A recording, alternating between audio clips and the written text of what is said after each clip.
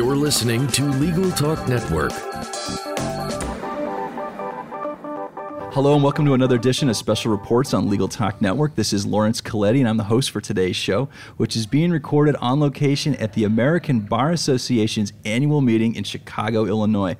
We're here to cover this event and its highlights for you, our listeners. And joining me now is my privilege to welcome four very special guests to our show. I'm going to start to my left. I have the Honorable James Jordan from the 160th Judicial District from Dallas, Texas. Welcome. Thank you. And I have the Honorable Christopher P. Yates from Michigan State Court, Kent County, Grand Rapids, Michigan. Welcome. Thank you. Glad to be here. And I have California Chief Justice Tani Kantil Sakauye. I got close, didn't I? Very close. Thank you. It's a pleasure to be here. And she's, of course, joining us from the Supreme Court of California, San Francisco, California. Thank you so much. And last but not least, I have Justice Edward L. Chavez from the Supreme Court of New Mexico, Santa Fe. Beautiful part of the country, by the way. Thank you for joining us. Thank you. Come visit us. I do, actually, frequently. I do love Santa Fe. So I brought you all to the show today because I understand that you were all speaking, or as a panel discussion, speaking at an event called The Language of Justice, Removing Language Barriers to Justice in the Nation's Courts. And so obviously this is, there's some gaps in the justice system here for people that don't necessarily speak English, and I wanted to discuss that in detail. And I understand that each of you presented a little bit different subject matter. So what we're going to do, just so this all makes sense when it plays out on the air, is I'm going to have you tell us where you preside a little bit and what you do at that level, and then briefly address your subject, and we'll just get into it from there. So I think just to keep things not as confusing, we'll start with the moderator of the event, Judge Jordan. All right. I have a general jurisdiction court in Dallas County, Texas. I hear predominantly civil cases, help out occasionally with some of the family matters, don't really hear criminal matters. Okay. And Judge Yates? I am now running a specialized business docket in Grand Rapids, Michigan, which is on the west side of the state. I've been a judge for about 7.5 years, and during my tenure, I've served in the family division, the criminal division, the civil division, and now I've settled in the specialized business docket. But I was on the working group that wrote the court rules for limited English proficient people in Michigan, and then served as the first chair of the Foreign Language Board of Review in the state. Excellent. And Judge Kantil Sakauye? Yes, I'm Tani Kantil Sakauye. I'm the Chief Justice of California, and prior to being Chief Justice of California, I was 14 years as a Superior Court judge, 6 years on the Court of Appeal, and now 5 years as the Chief Justice. As the Chief Justice, I preside over the largest judicial branch in California, and also am head of our policymaking Judicial Council. And as part of the Judicial Council statewide policymaking body, I commissioned a language access plan, a strategic language access plan for California, because we have over 200 languages and multiple dialects spoken in California, and because of the diversity of our population. Judge Chavez. I'm Ed Chavez. I'm a justice on the New Mexico Supreme Court. I'm in my 13th year. Before that, I practiced law for 22 years as a trial lawyer.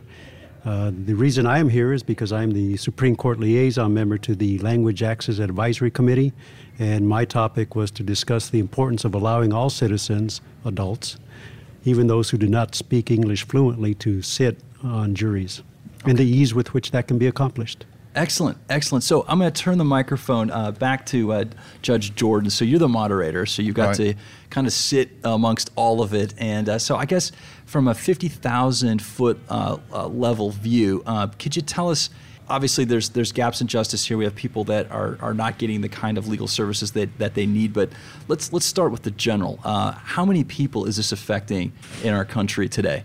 Well, I think it's affecting far more than most of us would think.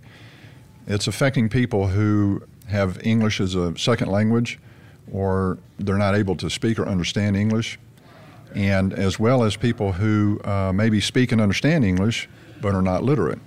And in some states, it can be as many as 1 in 5 or 1 in 4. And Judge Yates, are you finding through your experiences that not being able to speak English in our country is leading to a higher, I guess, arrest rate? Was that something that you guys were discussing? Well, primarily we deal with what happens within the four walls of the courtroom, but I think we've all learned during the course of our experience in working on these various initiatives that there are implications outside the courtroom as well.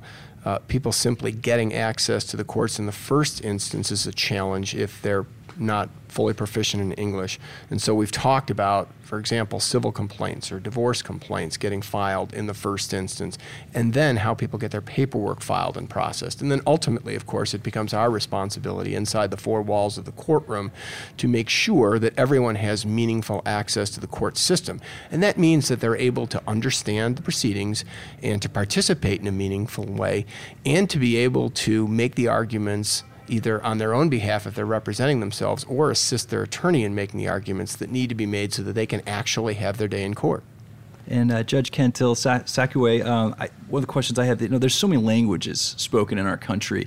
And, obviously this is when you're talking about the criminal part of it, and even civil in part, but in particular with the criminal, there's just so many resources to go around. And with so many languages, and it's very important to be talking with your counsel if you're criminally indicted and you're criminally charged and now you're facing the court. And so how does the state deal with that? How do you, I'm thinking about this from a budgetary crisis. How does that work in California?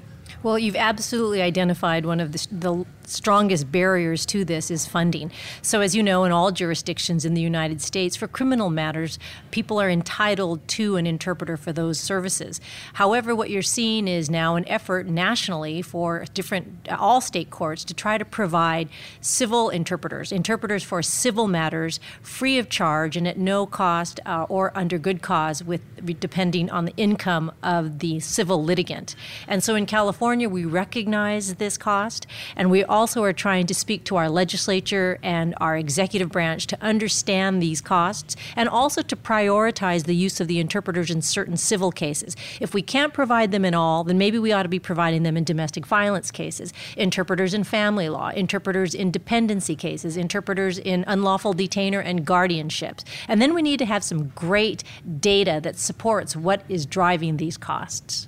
And Judge Chavez, Judge Cantil Sakauye kind of segued into my next question for you. Now, we learned recently in one of our, when we went to the National Summit on Innovation and Legal Service at Stanford, California, that there are certain areas of law that are receiving very low representation. Family law was one of the ones that was cited to, and I was alarmed at the statistic. 75 to 80% of people going before these courts do not have representation. They're pro se, and they're going before, and their whole life is changing. And so my question to you, Judge Chavez, is are there certain areas of law where this language barrier is affecting more than others, in addition to criminal? When domestic relations cases, your statistics are right on. We find that in New Mexico, at least 70% of our cases have at least one individual who is representing themselves. Now, the other side might have a lawyer.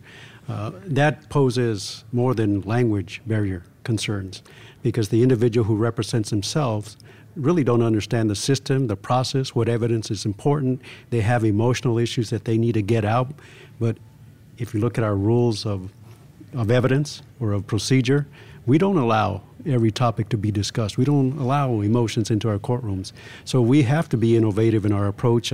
Language access is very important, so we would provide an interpreter for them. But we also have ADR programs where they can actually talk about the emotional issues that brought their relational health problems before the court.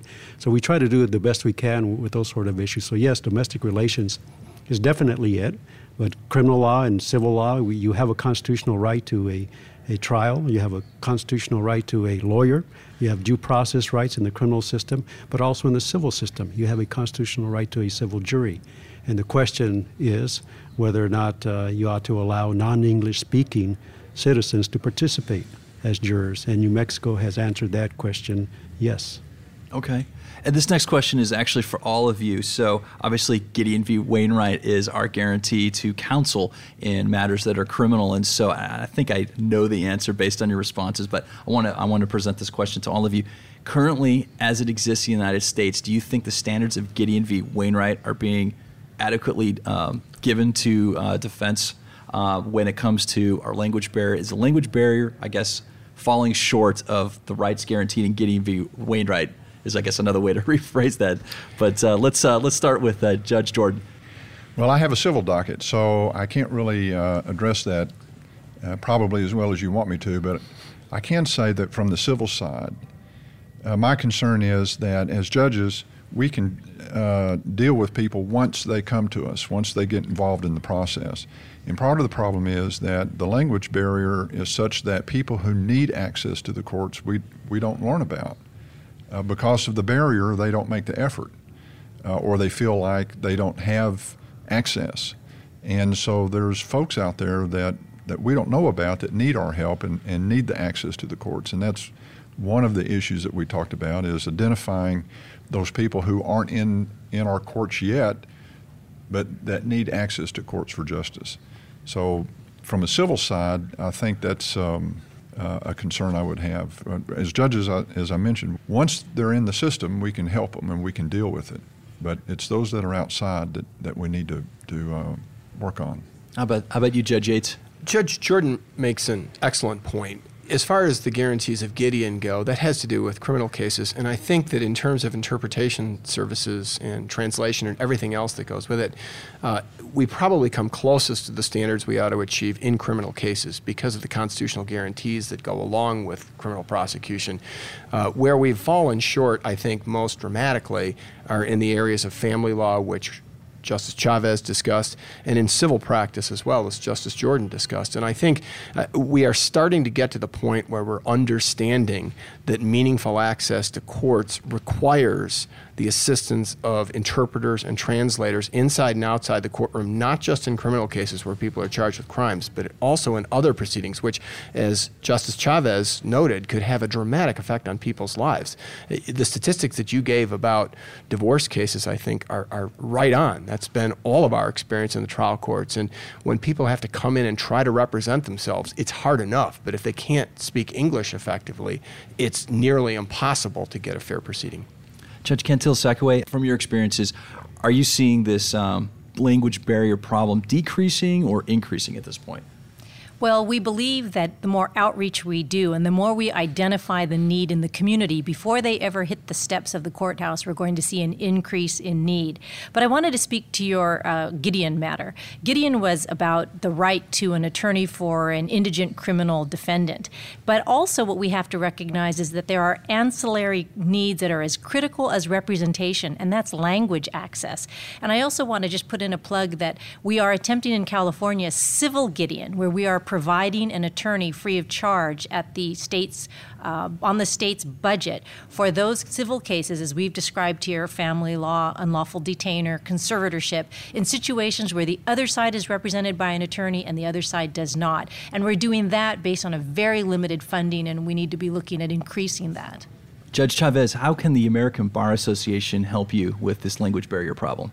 Education and training. And frankly, the American Bar Association has done a great job just having this conference, having us participate. They've written a book that helps us understand the importance of interpreters and translation specialists. And the name of the book is Standards for Language Access in the Courts. And so as long as we have a legal community that is invested in the idea that we need to provide access to our courts, which includes language access, I think the ABA is doing a marvelous job. Okay. And Judge Jordan, do you think this is an area that would be a proper place for law schools to spend some attention on? Yeah, I think so. I think that, and I think that to a certain extent, law schools are starting to take more time with this kind of in the area of procedural fairness and talk about not just the rules of evidence and the rules of procedure, but a process that is perceived to be fair by the participants. And this is a very big part of that. Last question for all of you. So if you could, we've got our audience is mostly attorneys and other legal professionals, and so you've got a forum here, and if you wanted to reach out and say something, what message would you like to leave our listeners as far as dealing with the language barrier? I think we'll start with Judge Chavez first. I would like to encourage the lawyers throughout the United States to remember that our jury system is based on citizen participation. We only can compel citizens to participate in our democracy in one instance.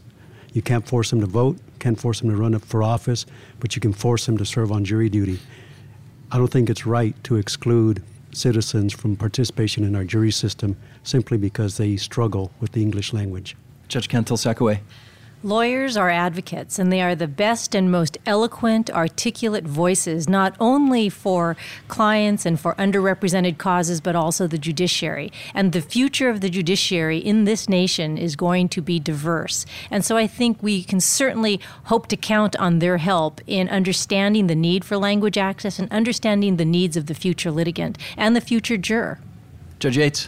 Our profession is steeped in tradition, and so we don't readily change. But this is an area where I think people need to embrace change. They need to understand that there are unmet needs, and the systems necessary to meet those needs are not terrifying. They're not difficult.